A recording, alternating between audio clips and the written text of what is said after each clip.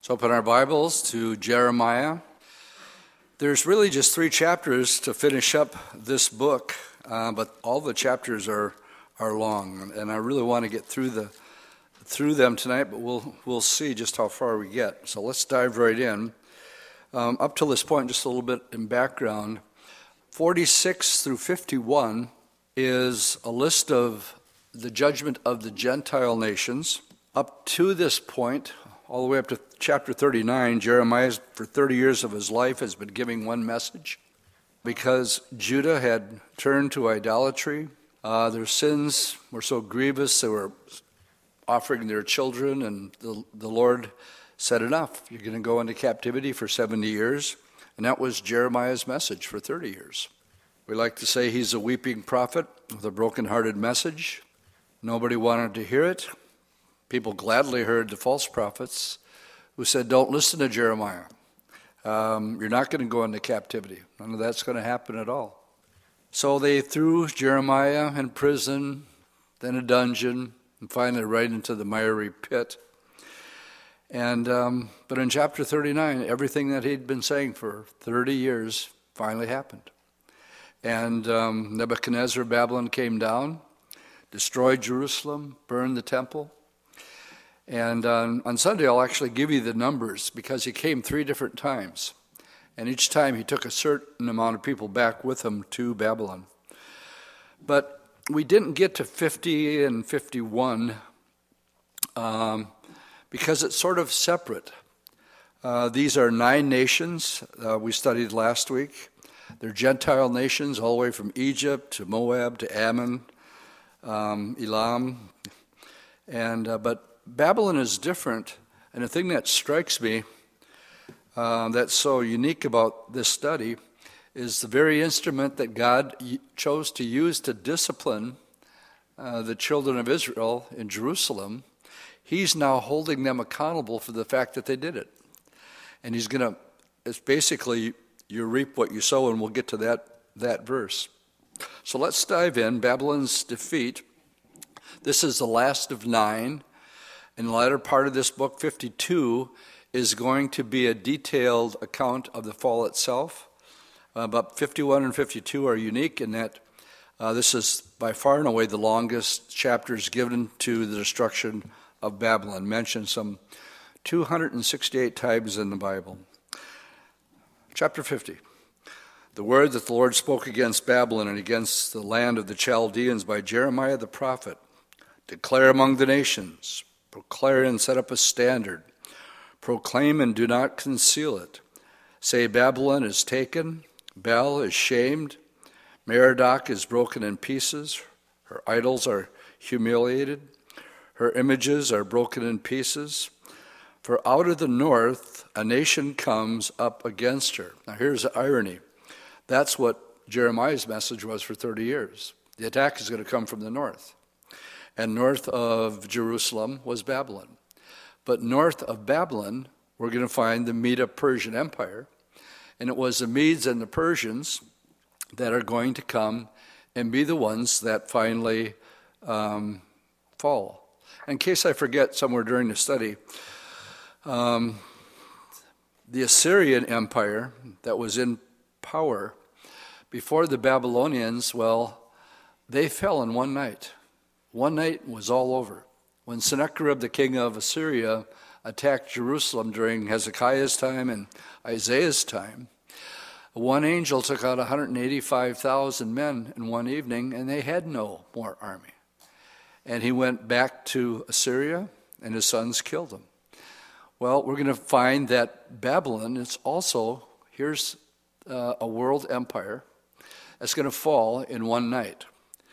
But the irony here in verse 3 is out of the north, and this would be the Medo-Persians, where Persia was, a nation comes up against her, which shall make her desolate, and no one shall dwell therein, and they shall move, they shall depart, both man and beast. Now when we get to verse 4 and 6, one of the things that I ask you to be conscious about when we go through the Old Testament is it will jump from present tense to future. in one verse. And there's many places in the Bible this occurs. Here's one of them. And this now is Israel will survive. This prophecy looks forward to the last days when Israel will turn to God. God says he will judge Babylon, and she will be conquered by the Medo-Persians. But in verse 4 through 6, from those days, and at that time, says the Lord, the children of Israel shall come, they and the children of Judah together. With continual weeping they will come and seek the Lord their God. And they shall ask the way to Zion, with their faces toward it, saying, Come and let us join ourselves to the Lord in a perpetual covenant that will not be forgotten. My people have been lost sheep, and their shepherds have led them astray. They have turned them away on the mountains. They have gone from mountain to hill. They have forgotten their resting place. So here we see this jettison ahead into the future. And, Babylon. We'll get into this on Sunday. Past, present, and future. This goes back to the very beginning, after the flood. Cush's son would have been the father or the grandfather of Nimrod, who would have been the first ruler who built Babel. And it was there the people's language was confounded, and they were scattered into the uttermost parts of the world. And that's just a little teaser for where we're going on Sunday. And we're going to trace it, both the past, beginning with Nimrod, all the way up to this time under Nebuchadnezzar, and then into the future. We'll talk about Revelation 17 and 18. All right, verse 7, all who found them have devoured them, and their adversary says, we have not offended, because they have sinned against the Lord, the habitation of justice, the Lord, the hope of their fathers. Move from the midst of Babylon, go out of the land of the Chaldeans, and be like the rams before the flocks. For behold, I will rise and cause to come up against Babylon an assembly of great nations. Notice it's plural, because it's not just Persia, but it's the Medes and the Persians from the north country. And they shall array themselves against her, for they shall be captured. Their arrows shall be like those of an expert warrior. None shall return in vain. And Chaldea shall become plunder. And all who plunder her shall be satisfied, says the Lord, because you were glad, because you rejoiced. You destroyed my heritage. Now here's the irony. The Lord said that Nebuchadnezzar was his instrument. But because you destroyed my heritage, Judah, he's now holding them accountable for that, because you've grown fat like a heifer, threshing grain, and you bellow like bulls. Your mother shall be deeply ashamed. She who bore you shall be ashamed.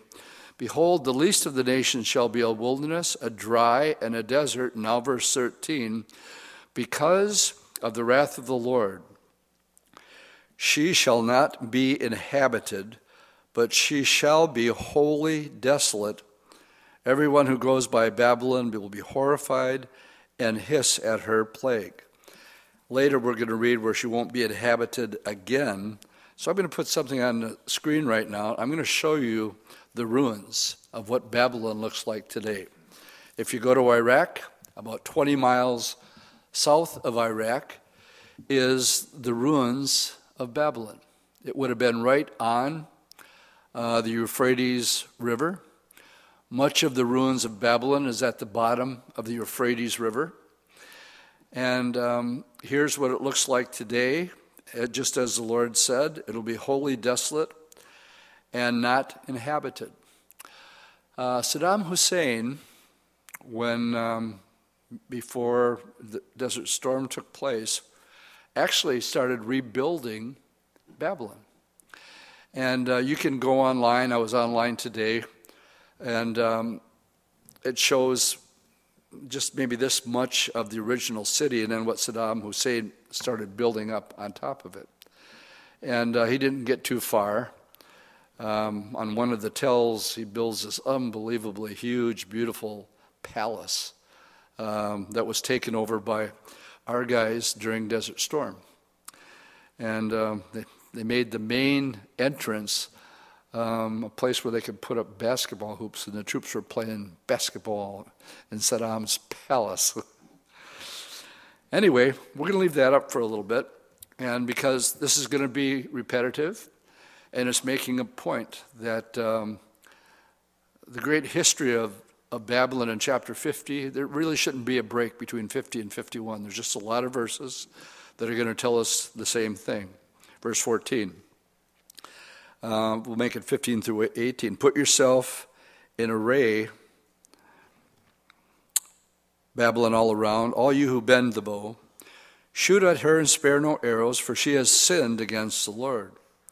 Shout against her all around. She has given her hand, her foundations have fallen, her walls are thrown down. For it is the vengeance of the Lord. Take vengeance on her. As she has done, so do to her. And here's the irony and the wonder of our God, that again, he chose, and he told Jeremiah, just tell the people, don't fight. I'm going to use Babylon to discipline you. And now he's telling them that they're going to reap what they sowed in these verses right here because of what they've done. Take vengeance on her. As she has done, do so to her. Cut off the sower from Babylon and him who handles the sickle at harvest time. For fear of the oppressing sword, everyone shall turn to his own people, and everyone shall flee to his own land. Israel's like a scattered sheep. The lions have drawn him away, for the king of Assyria devoured him. Now at last this Nebuchadnezzar, king of Babylon, has broken his bones. Therefore thus says the Lord of hosts, the God of Israel, behold, I will punish the king of Babylon and his land, as I have plundered the king of Assyria. But I will bring back Israel to its habitation. Now the books of Ezra, Nehemiah, under Zerubbabel, record the return from Babylon back to Israel. And at first, not too many wanted to go. They came back slowly. He says, I will bring back, verse 18, even though, verse 19, but I'll bring back Israel to his habitation. He will feed on Carmel, that's Mount Carmel in Bashan. His soul shall be satisfied in Mount Ephraim and Gilead. In those days and at that time, says the Lord, the iniquity of Israel shall be sought, but there shall be none, and the sins of Judah, but they shall not be found. Why? For I'm going to pardon those whom I've preserved. He sinned, he disciplined, but once he's done with the discipline, he brings them back and he says, I'm going to pardon you, restore you, and put you back in your land. That's not what's going to happen to Babylon. Alexander the Great actually died in Babylon after conquering the known world. And it was his headquarters. Babylon was a place that Alexander the Great, age of 32, something like that, after conquering the whole world, sort of made Babylon his headquarters for a while. Picking up in verse 21, I'll stop at verse 28. Go up against the land of Meratham, against it, and against the inhabitants of Pekod. Waste and utterly destroy them, says the Lord, and do according to all that I have commanded you. That's the sound of battle in the land and of great destruction. How the hammer of the whole earth has been cut apart and broken. Babylon was the one who destroyed the 8 surrounding nations. And last week we were talking about, so you want to go back to Egypt. That's what they were looking for protection. But Jeremiah told them while they were in Egypt, you guys picked a bad place to go, because Nebuchadnezzar is going to come right here, and what he did to Judah, he's going to do to the king of Egypt. So he took out all the surrounding nations around Judah. How Babylon now is going to become a desolation among the nations. I have laid a snare for you. You have indeed been trapped, O Babylon, and you were not aware. You have been found and also caught because you have contended against the Lord. The Lord has opened his armory. The Lord has brought out the weapons of his indignation. For this is the work of the Lord God of hosts, in the land of the Chaldeans. Come against her from the farthest boundary, open her storehouses, and cast her up as heaps of ruins, and destroy her utterly. Let nothing be left. Slay all her bulls. Let her go down to the slaughter. Woe to them, for their day has come, a time of their punishment, and the voice of those who flee and escape from the land of Babylon, declaring in Zion the vengeance of the Lord God, the vengeance of his temple. So, the report of the destruction of Babylon is now being announced in Zion. That God is also, according to verse 8, declare it in Zion, the vengeance of his temple. Call together the archers against Babylon, and all you who bend bow encamped against it all around. Let none of them escape. Repay her according to her work, according to all she has done to her. For she has been proud against the Lord and against the Holy One of Israel. And I'm going to show you in a minute, I'll take you to Daniel 5, and show you the arrogance of Nebuchadnezzar's grandson, who was sitting on the throne, and their arrogance against the Lord of Israel. And all her men of war shall be cut off in that day, says the Lord. Behold, I am against you, O you most proud, says the Lord God of hosts. I suppose this would be a good place to do a little sidetrack. It talks about the arrogance and the pride. You're most proud, says the Lord God of hosts, and how they sinned against him. Let's turn to Daniel. Just keep your spot there. We'll finish out this chapter. But go to Daniel chapter 4. Babylon, I'll get into some of its unbelievable beauty, and one of the 7 wonders of the ancient world, the Hanging Gardens of Babylon, were in Babylon. And it was truly a remarkable city, and I'll show you that in just a bit. But how they were defeated, well, I'm getting ahead of myself here. Let's just go to Daniel 4, picking it up in verse 28. Nebuchadnezzar is just taking a stroll around the walls of Babylon. In verse 28 it says, This came upon King Nebuchadnezzar. At the end of 12 months, he was walking about the royal palace of Babylon. And the king spoke, said, Is this not the great Babylon that I have built for a royal dwelling by my mighty power and for the honor of my majesty? And it says, while the words was still in the king's mouth, a voice fell from heaven, King Nebuchadnezzar, to you it is spoken. The kingdom has departed from you, and they're going to drive you from men. And you shall dwell with the beasts of the field. They will make you eat grass like oxen until 7 times passes over you. Now that could be 7 seasons. Today happens to be the last day of summer. Tomorrow happens to be the first day of fall. So some Bible teachers count this 7 seasons of spring, summer, fall, winter. Others say it's 7 years. So we're really not quite sure how long, but he stayed there until he came to his senses. His hair grew long, his fingernails grew like eagle's claws. But at the end of the time, he came to his senses. And if you read the last verse, verse 37, it says, And those who walk in pride, he is able to abase. Pride is the worst of all the sins.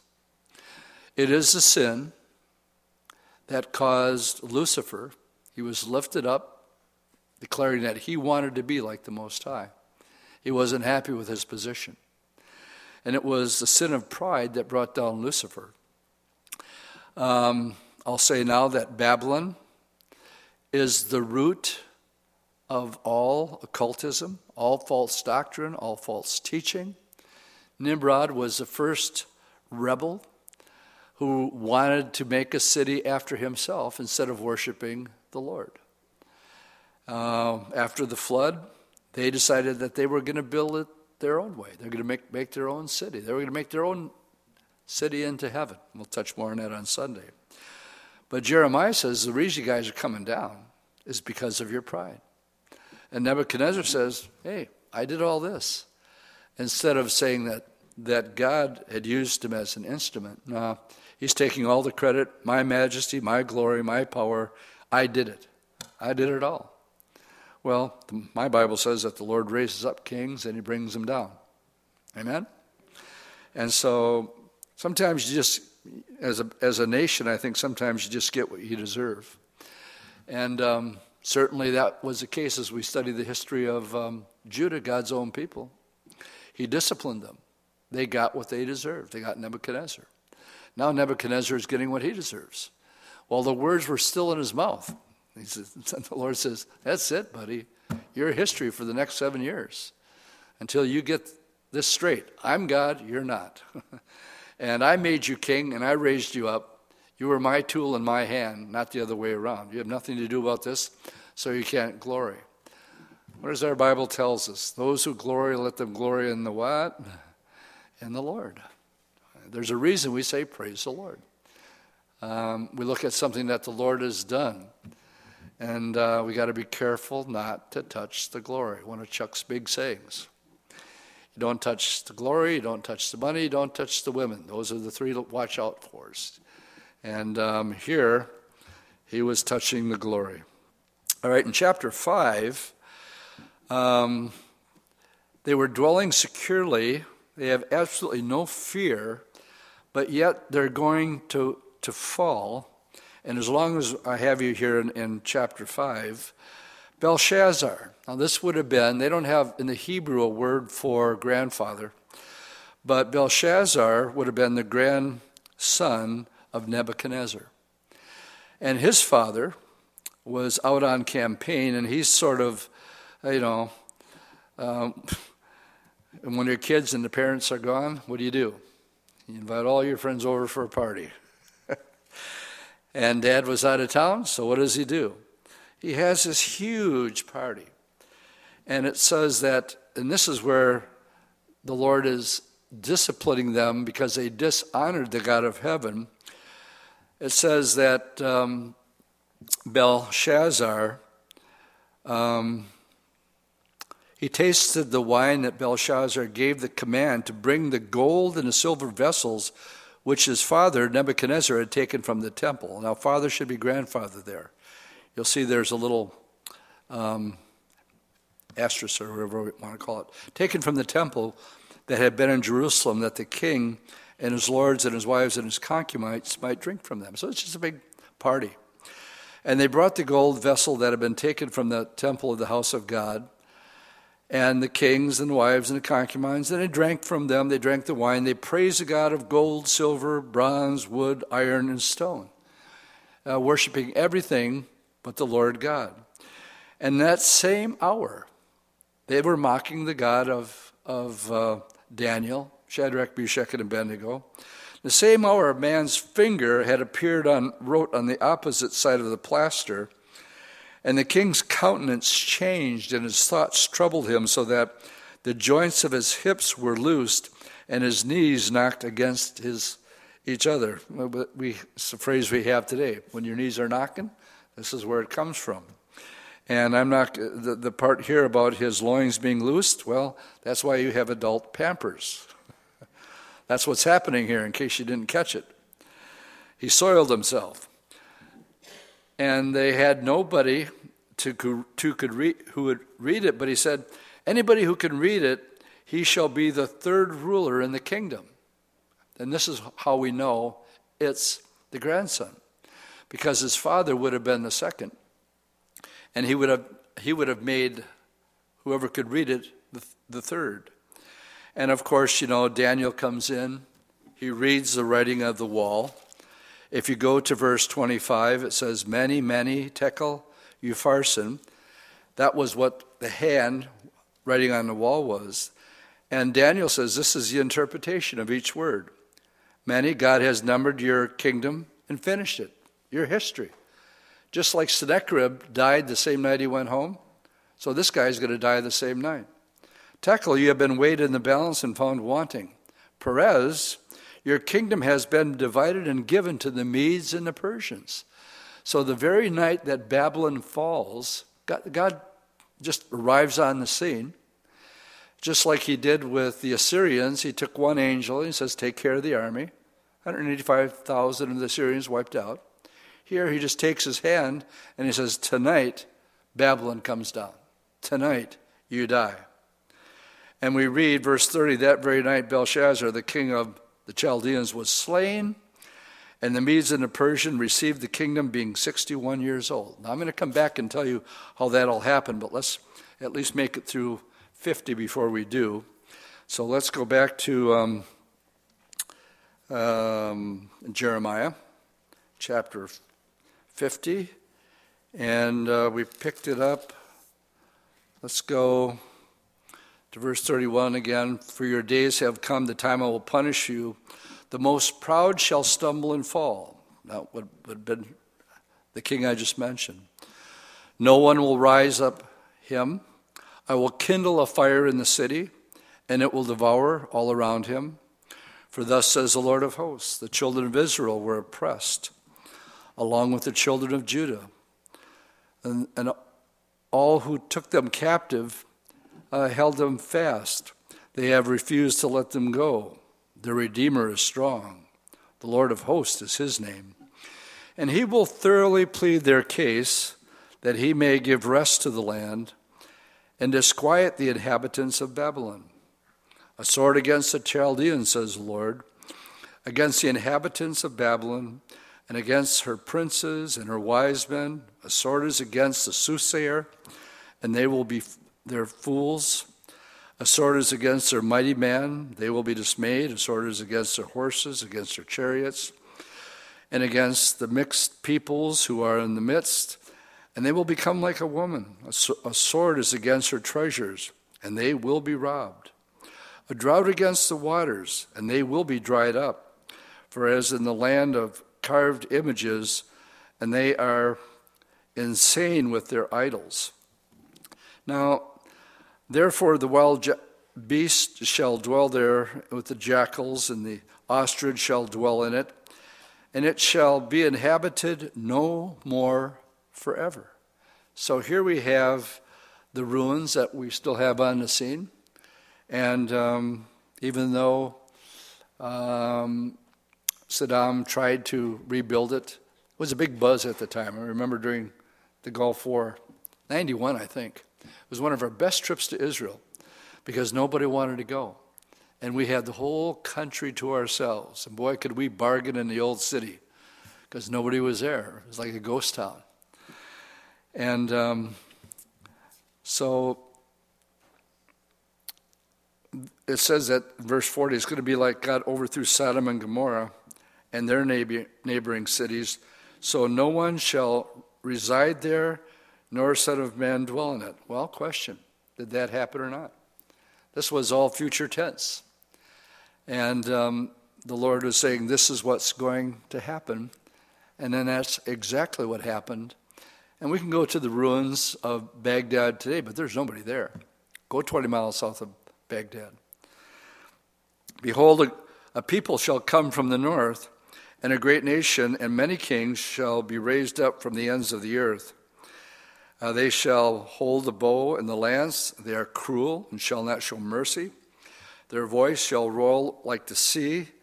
They shall ride on horses, set in array like a man for battle against you, O daughter of Babylon.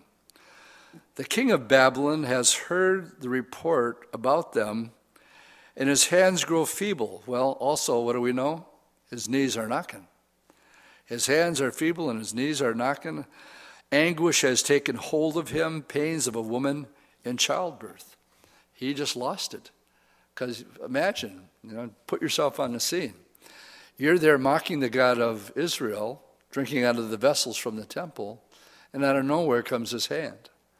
And none of the soothsayers and the astrologers and the wise men of Babylon could say a word. Only Daniel. Behold, he shall come up like a lion from the flooding of the Jordan against the inhabitants of the strong. But I will make them suddenly run away from her. And who is the chosen man that I may appoint over her, for who is like me? Who will arraign me? And who is that shepherd who will withstand me? Therefore, hear the counsel of the Lord, as he has taken against Babylon, and his purpose that he has purposed against the land of the Chaldeans. Surely the least of the flock shall draw them out. Surely he will make their habitation desolate with them. At the noise of the taking of Babylon, the earth trembles, and the cry is heard among the nations. The night that Babylon fell, in these chapters, let me tell you how it took place. The Mede would have been a general named Gabrius. And in these verses, note that the utter destruction is to follow, not some future overflow, but the lack of the cities resulting from the turning aside of the waters of the river Euphrates. This general went upstream from Babylon towards Turkey. And the headwaters of the Euphrates and the Tigris all begin right there. And basically what he did, this general, was go upstream and divert the rivers of the Euphrates. At this time, I need to give you a visual. I want to put a picture of the city of Babylon up on screen. So this is what it looks like. The city is divided right in half. And the Euphrates went right through the middle of it. Now I need to tell you just how fortified the city was, because while they're having this party in Daniel chapter 5, the army's outside the walls. But they're so secure, they think nothing of it whatsoever. And this is why they felt so secure. This is how it happened. The walls of Babylon, they're double wide. They have two separate walls. The inner wall is 21 feet thick. Just let that sit in for a second. 21 feet thick. And then every 60 feet, they were reinforced with towers. Now, the outer wall that would have been connected to the moat, or the water channel that went all the way around the city, so the waters not only went through the middle of the city, there was also a moat that surrounded the entire city, and that outer wall was 11 feet thick. And then, of course, you had the watery moat. But when they diverted the waters, well, the water kept going downstream, but they were able, the whole army was able to go underneath the walls of the city on both sides, from the royal palace on the top of the picture there, and here. They went in, and that's very night when the hands appeared, he says, this is what's going to happen. I'm taking you out. And I'm going to give it to the Medes and the Persians. The Persians were out when it happened. Now, I can't fathom this. I don't know how high the radio tower is right over here off of CE. But the walls of Jerusalem were 300 feet tall. Just let that sit in. 300 feet tall, 21 feet thick the inner wall, 11 feet thick the outer wall. And then they had towers that reached 420 feet. And again, what Nebuchadnezzar did was, you can go online and the marvels, would have been the zenith of Babylon. And he married a gal, and where she was from, there was rolling hills and water and all that. So he devised what's called the Hanging Gardens of Babylon, literally one of the 7 wonders of the ancient world. We have no idea what it looks like because Babylon is so completely destroyed. But the historians, as it's passed down through history, said it was one of the marvels of the ancient days. And the water system that would go into place to water all the terraces that evidently came down. All right. The Gabrius is the one who took the city. But 16 days later, Cyrus, let's go to for this one, I want you to turn to Isaiah chapter 44. Cyrus, on October 29th, 539 BC, came riding in through the gates of Babylon. And now we have, long before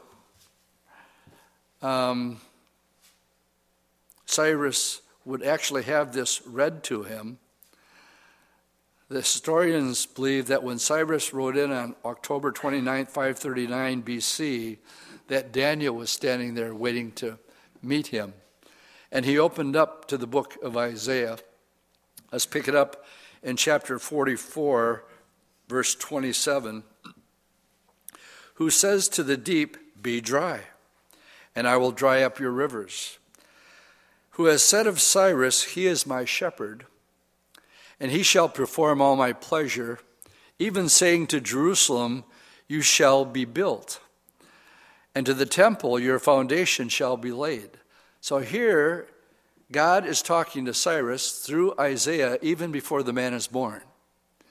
And now imagine him riding in the city on October 29th, 539 BC, and here's Daniel.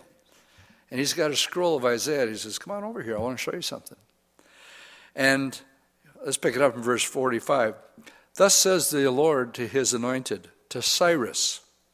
This would have been the Medes and the Persians, whose right hand I have held, to subdue nations before him, and loose the armor of kings, to open before him the double doors. This is a reference to the famous gates, walls of Babylon that have been moved from there and replaced and piece by piece put back together in a museum in Germany.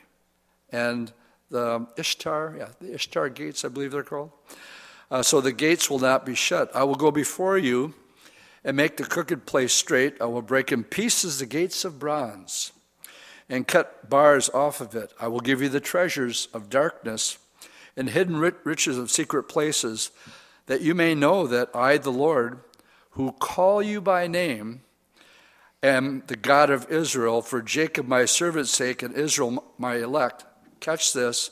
I have even called you by name. Now that's the third time he said it. He says, Cyrus, you're going to read this, and I'm calling you by name. What I want you to do is to tell the people to go back to Jerusalem and to rebuild the foundation of the temple. I have named you, though you have not known me. I am the Lord, and there is no other. There is no God besides me. I will gird you, though you may not know me, that they may know from the rising of the sun to its setting that there is none besides me. I am the Lord, there is no other. I form the light, I create darkness, I make peace, I create calamity. I, the Lord, do all these things. Don't you think that blew Cyrus's mind totally off the block? Oh, yeah. I can just see Daniel coming up and said, how would you like to read a book that's older than you are? And as you come in, you marvel that not a shot was fired, that the city was taken. What did you do to fight it? Nothing. You're riding in, and Daniel's laying this all out before him. And everything that Cyrus, in seeing this, he does. And it's one of the great prophecies in the Bible. I wish we had more time to talk about it, but we have to go back to Jeremiah, see if we can crack out 51. To me, there should be no pause here. It should be a continuation right into 51. All right, that says the Lord, behold, I will rise up against Babylon, and it goes who dwell in Leb-Kameh, a destroying wind, and I will send winnowers to Babylon who will winnow her and empty her land.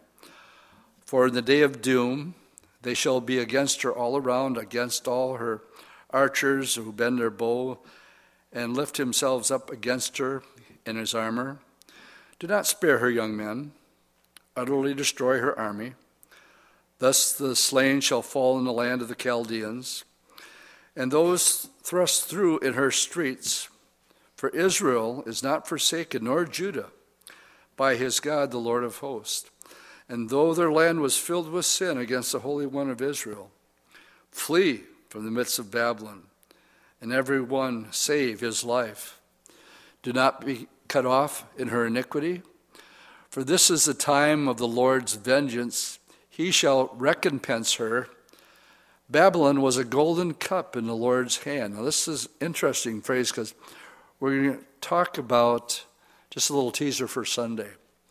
This golden cup in the Lord's hand is going to be repeated. Look in your Bible. See the cross-reference there? Revelation 17:4. Mystery Babylon the Great, a woman sitting on the beast. And what does she have in her hand? A golden cup. And we'll connect those dots on Sunday. But it's there by design, by the Holy Spirit, where we'll connect the dots past, present, and future, just like we did with Petra. Past, present, and future. We'll do the same on Sunday with her. The nations drank her wine. Therefore the nations are deranged. Babylon has suddenly fallen and been destroyed. Well, we just read it. In one night. In one night, this great empire. Of all the world empires, we'll touch them on Sunday. We find them in Daniel 2 and in Daniel chapter 7.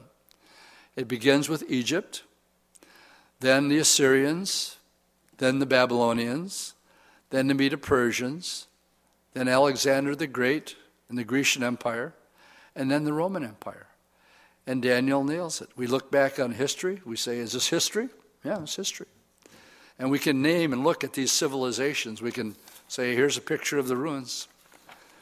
And the last world empire to rule was the Romans. But then we have prophesied in Daniel the revived Roman Empire. And there's going to be a one world government again. And my question is, do we see the deterioration of our own nation going faster than we could possibly imagine, and the stage being set for this to happen, not only politically, but as Roger Oakland pointed out so well, the road to Rome as a religion? Do we see that happening? We have to say yes, at least if you know your Bible and what it foretells. So Babylon, again, we need to do the homework, the chapter by chapter, the verse by verse, laboring in the Word, getting all the ABCs down, before we can really do a good Bible study on Revelation 17 and 18 and go back and study its whole history.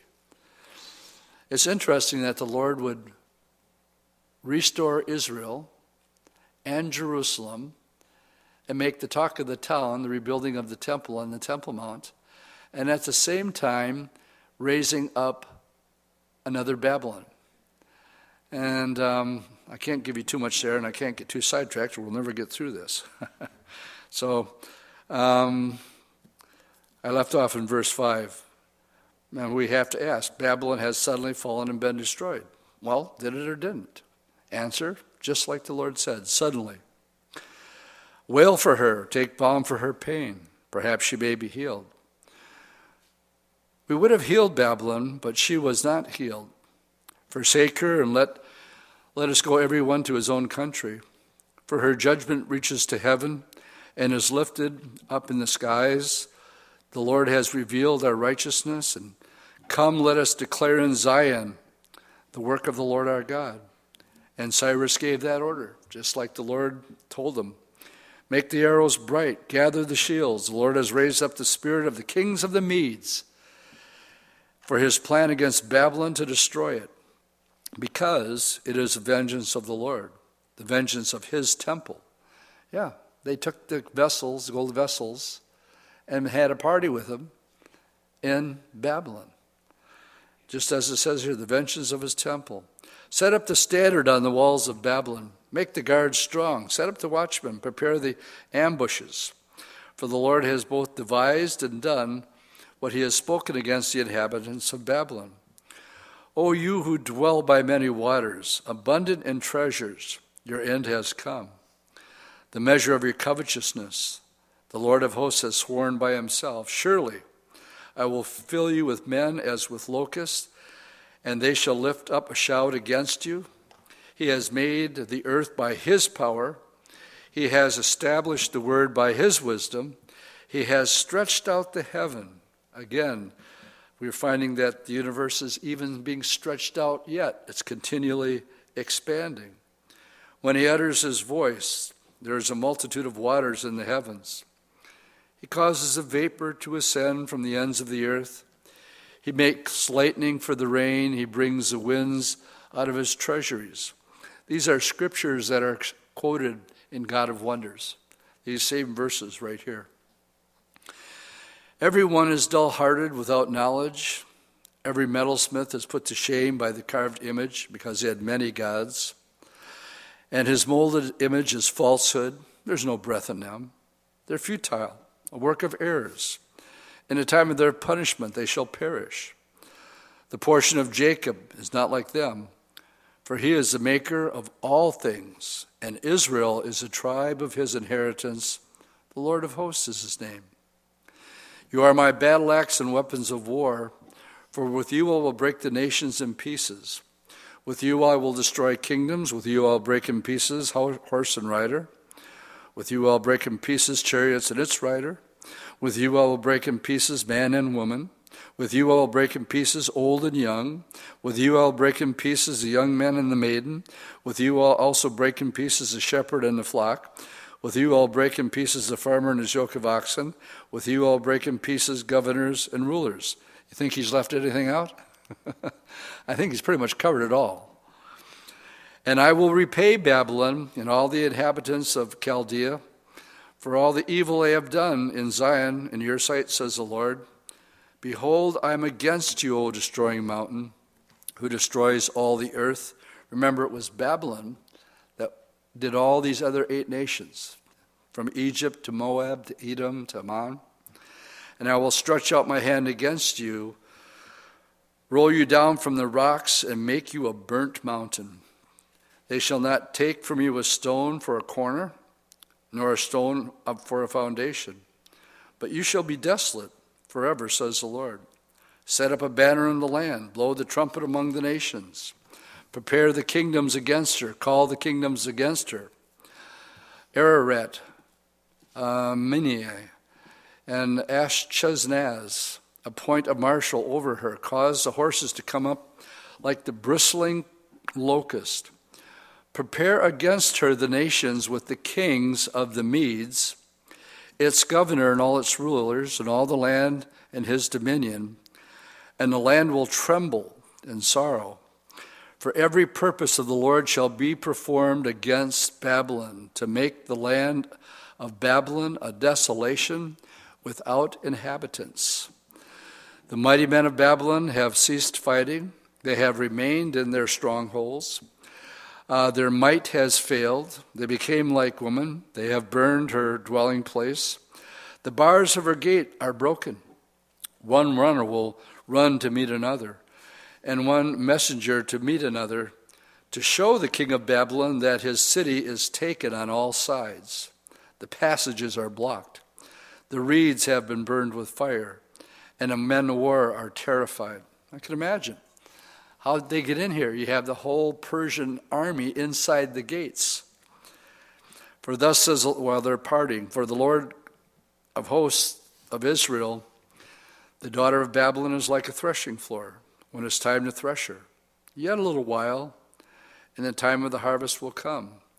Nebuchadnezzar, the king of Babylon, has devoured me, has crushed me. He has made me an empty vessel.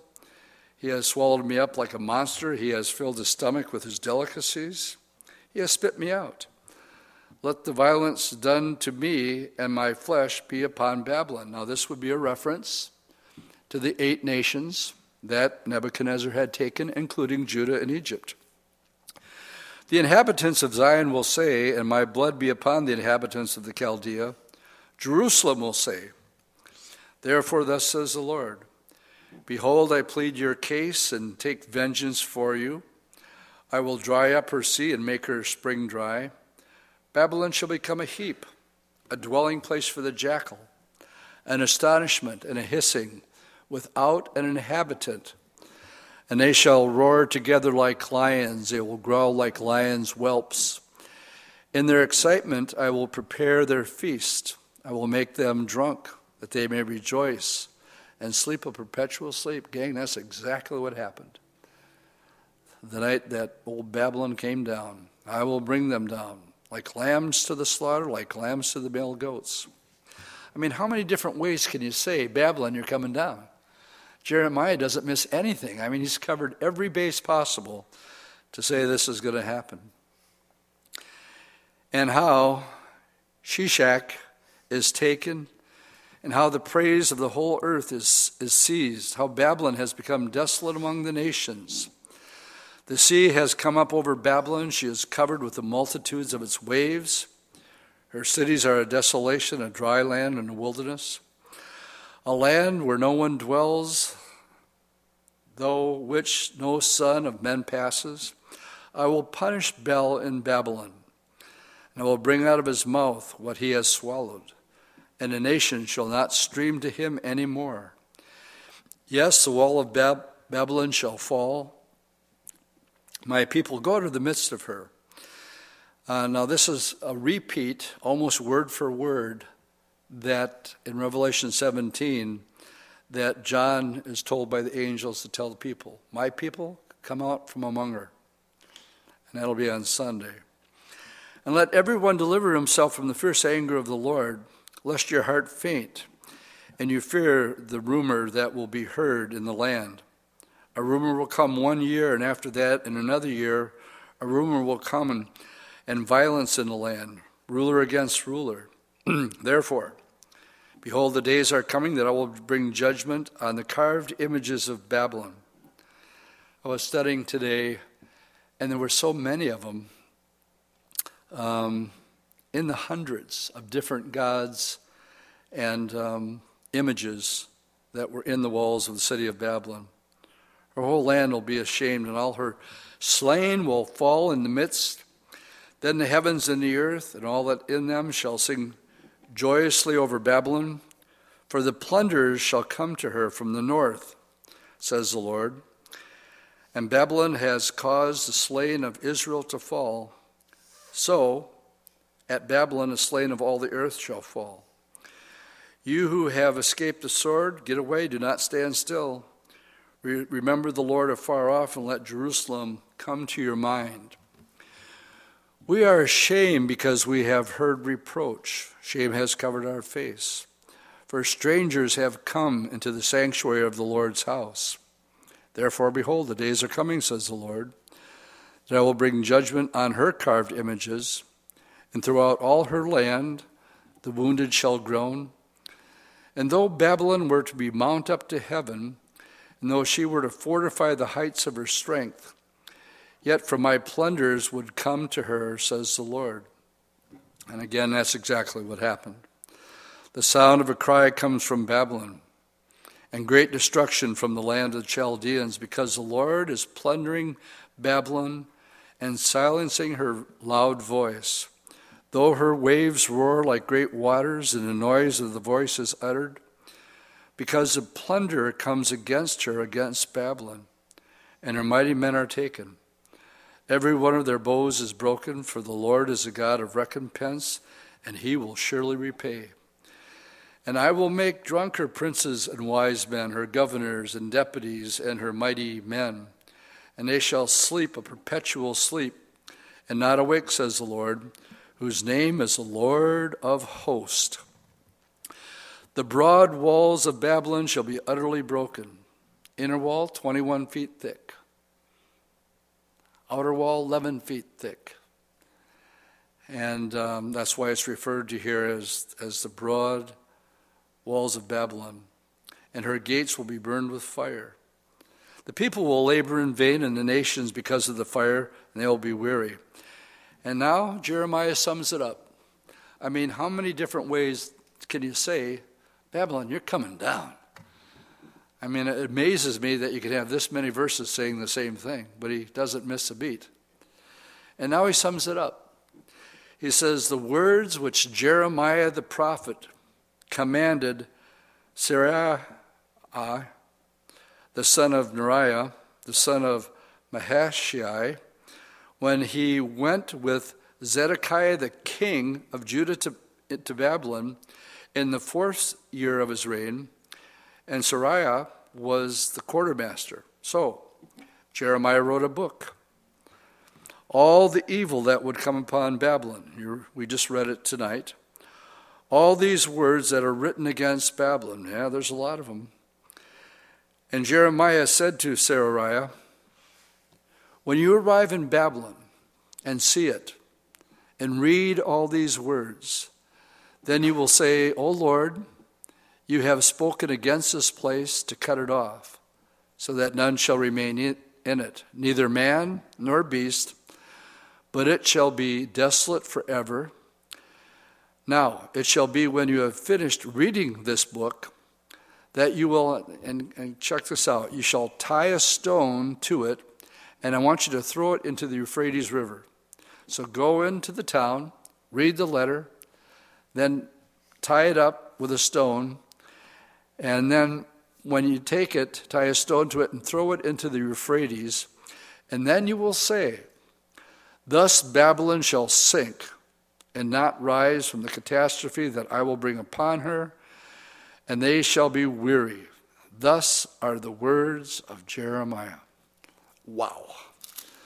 Those 50 and 51 are probably some of the longest chapters in the Bible. And I still have a voice. Amazing. And everything that was foretold here is pretty much the end of the book. Jeremiah is saying this is the end of the book. The similarity between what we're going to read as we close tonight in chapter 52 is something that's already happened. This is what I would liken it to. When we're studying the book of Revelation, by the time you get to Revelation 16, the sixth bowl judgment is the Battle of Armageddon. The seventh and final judgment is the stones that fall from heaven, each weighing a talent apiece, 75 to 100 pounds. All right, that's it. Over, the end of the tribulation, Revelation 16. But on Sunday, we're going to go and read chapters 17 and 18, which actually precede chapter 16. And what it basically does is go back and gives us information of events that took place and warnings that took place, one being a religious warning that's going to entail Rome, and Roman Catholicism in particular, and then one's economic. And it's going to be detailed about two different Babylons, one a religious one, one an economic one. But it's actually going back in time and giving information. Now, the reason I tell you that is we're done with the book of Jeremiah right now. These are the words of Jeremiah, end of book. But then we have chapter 52. What is it? Just like Revelation is coming back to chapter 39 is when it fell to Nebuchadnezzar, but we have more information in chapter 52, more details that we don't read in chapter 39. So let's finish out the book, and we'll have finished the book of Jeremiah. Now we're going back in time. This is detail. Zedekiah was 21 years old when he became king, and he reigned 11 years in Jerusalem. His mother's name was Hamutal, the daughter of Jeremiah of Libnah. He also did evil in the sight of the Lord, according to all that Jehoiakim had done. For because of the anger of the Lord, this happened in Jerusalem and Judah, till he finally cast them out from his presence.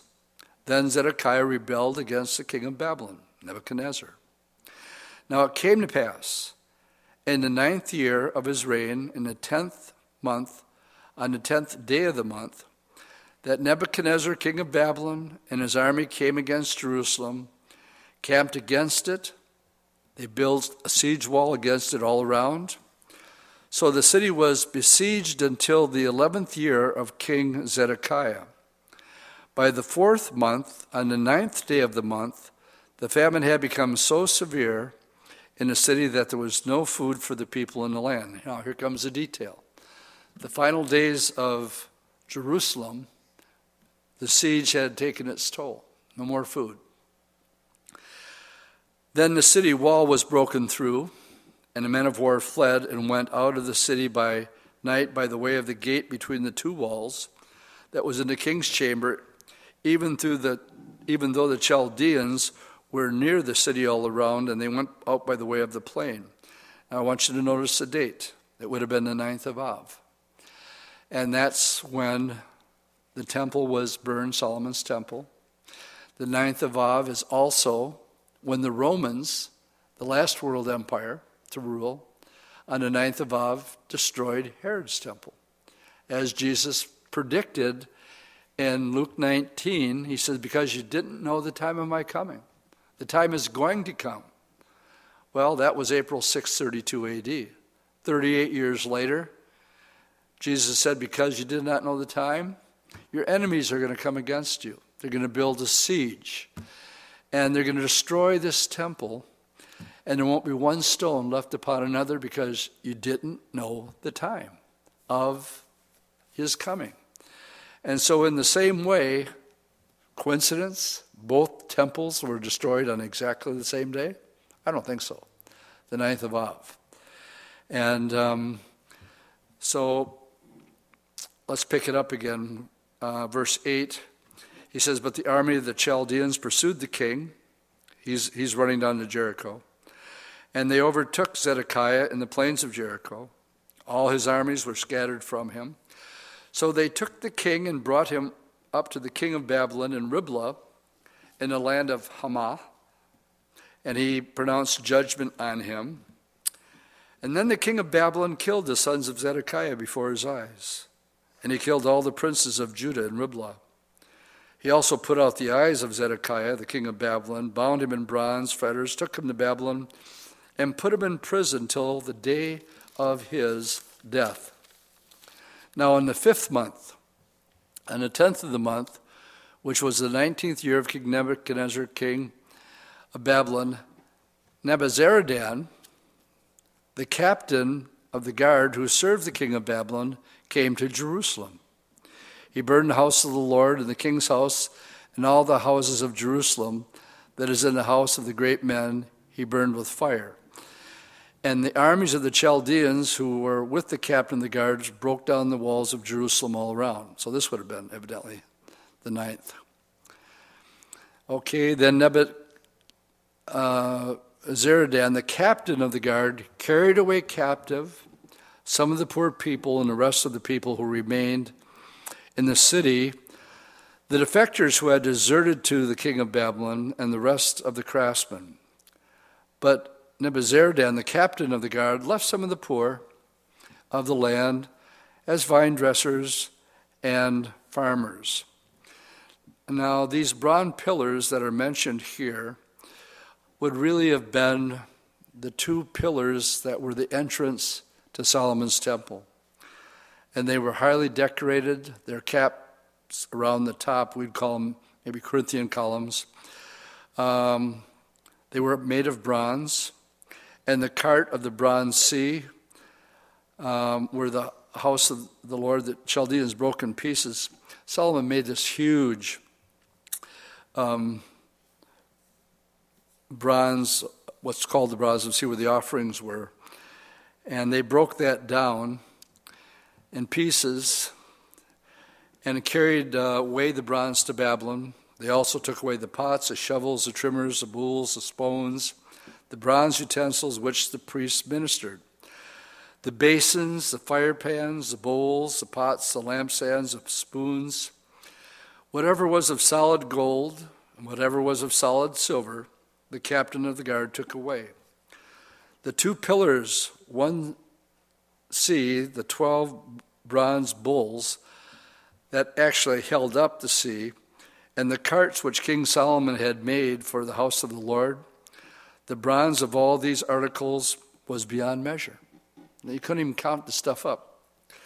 Now concerning the pillars, the height of one pillar was 18 cubits, a measure line, and 12 cubits could measure its circumference, and its thickness was 4 fingers. How detailed God's word is when it talks about the looting of the temple. A capital of bronze, this would have been the top of the pillar on it, and the height of the one capital was 5 cubits with a network. Now this is just the top of it, of this very ornate piece was 7.5 feet, just the top of the, and a second pillar with pomegranates were the same. There were 96 pomegranates on the side, and all the pomegranates all around on the network were 100. And to me, this, just the lavishness, tells us that Solomon made silver like stone in Jerusalem. He made it so wealthy.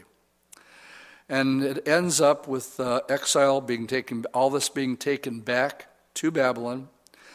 The captain of the guard took Seraiah, the chief priest, Zephaniah, the second priest, and 3 doorkeepers.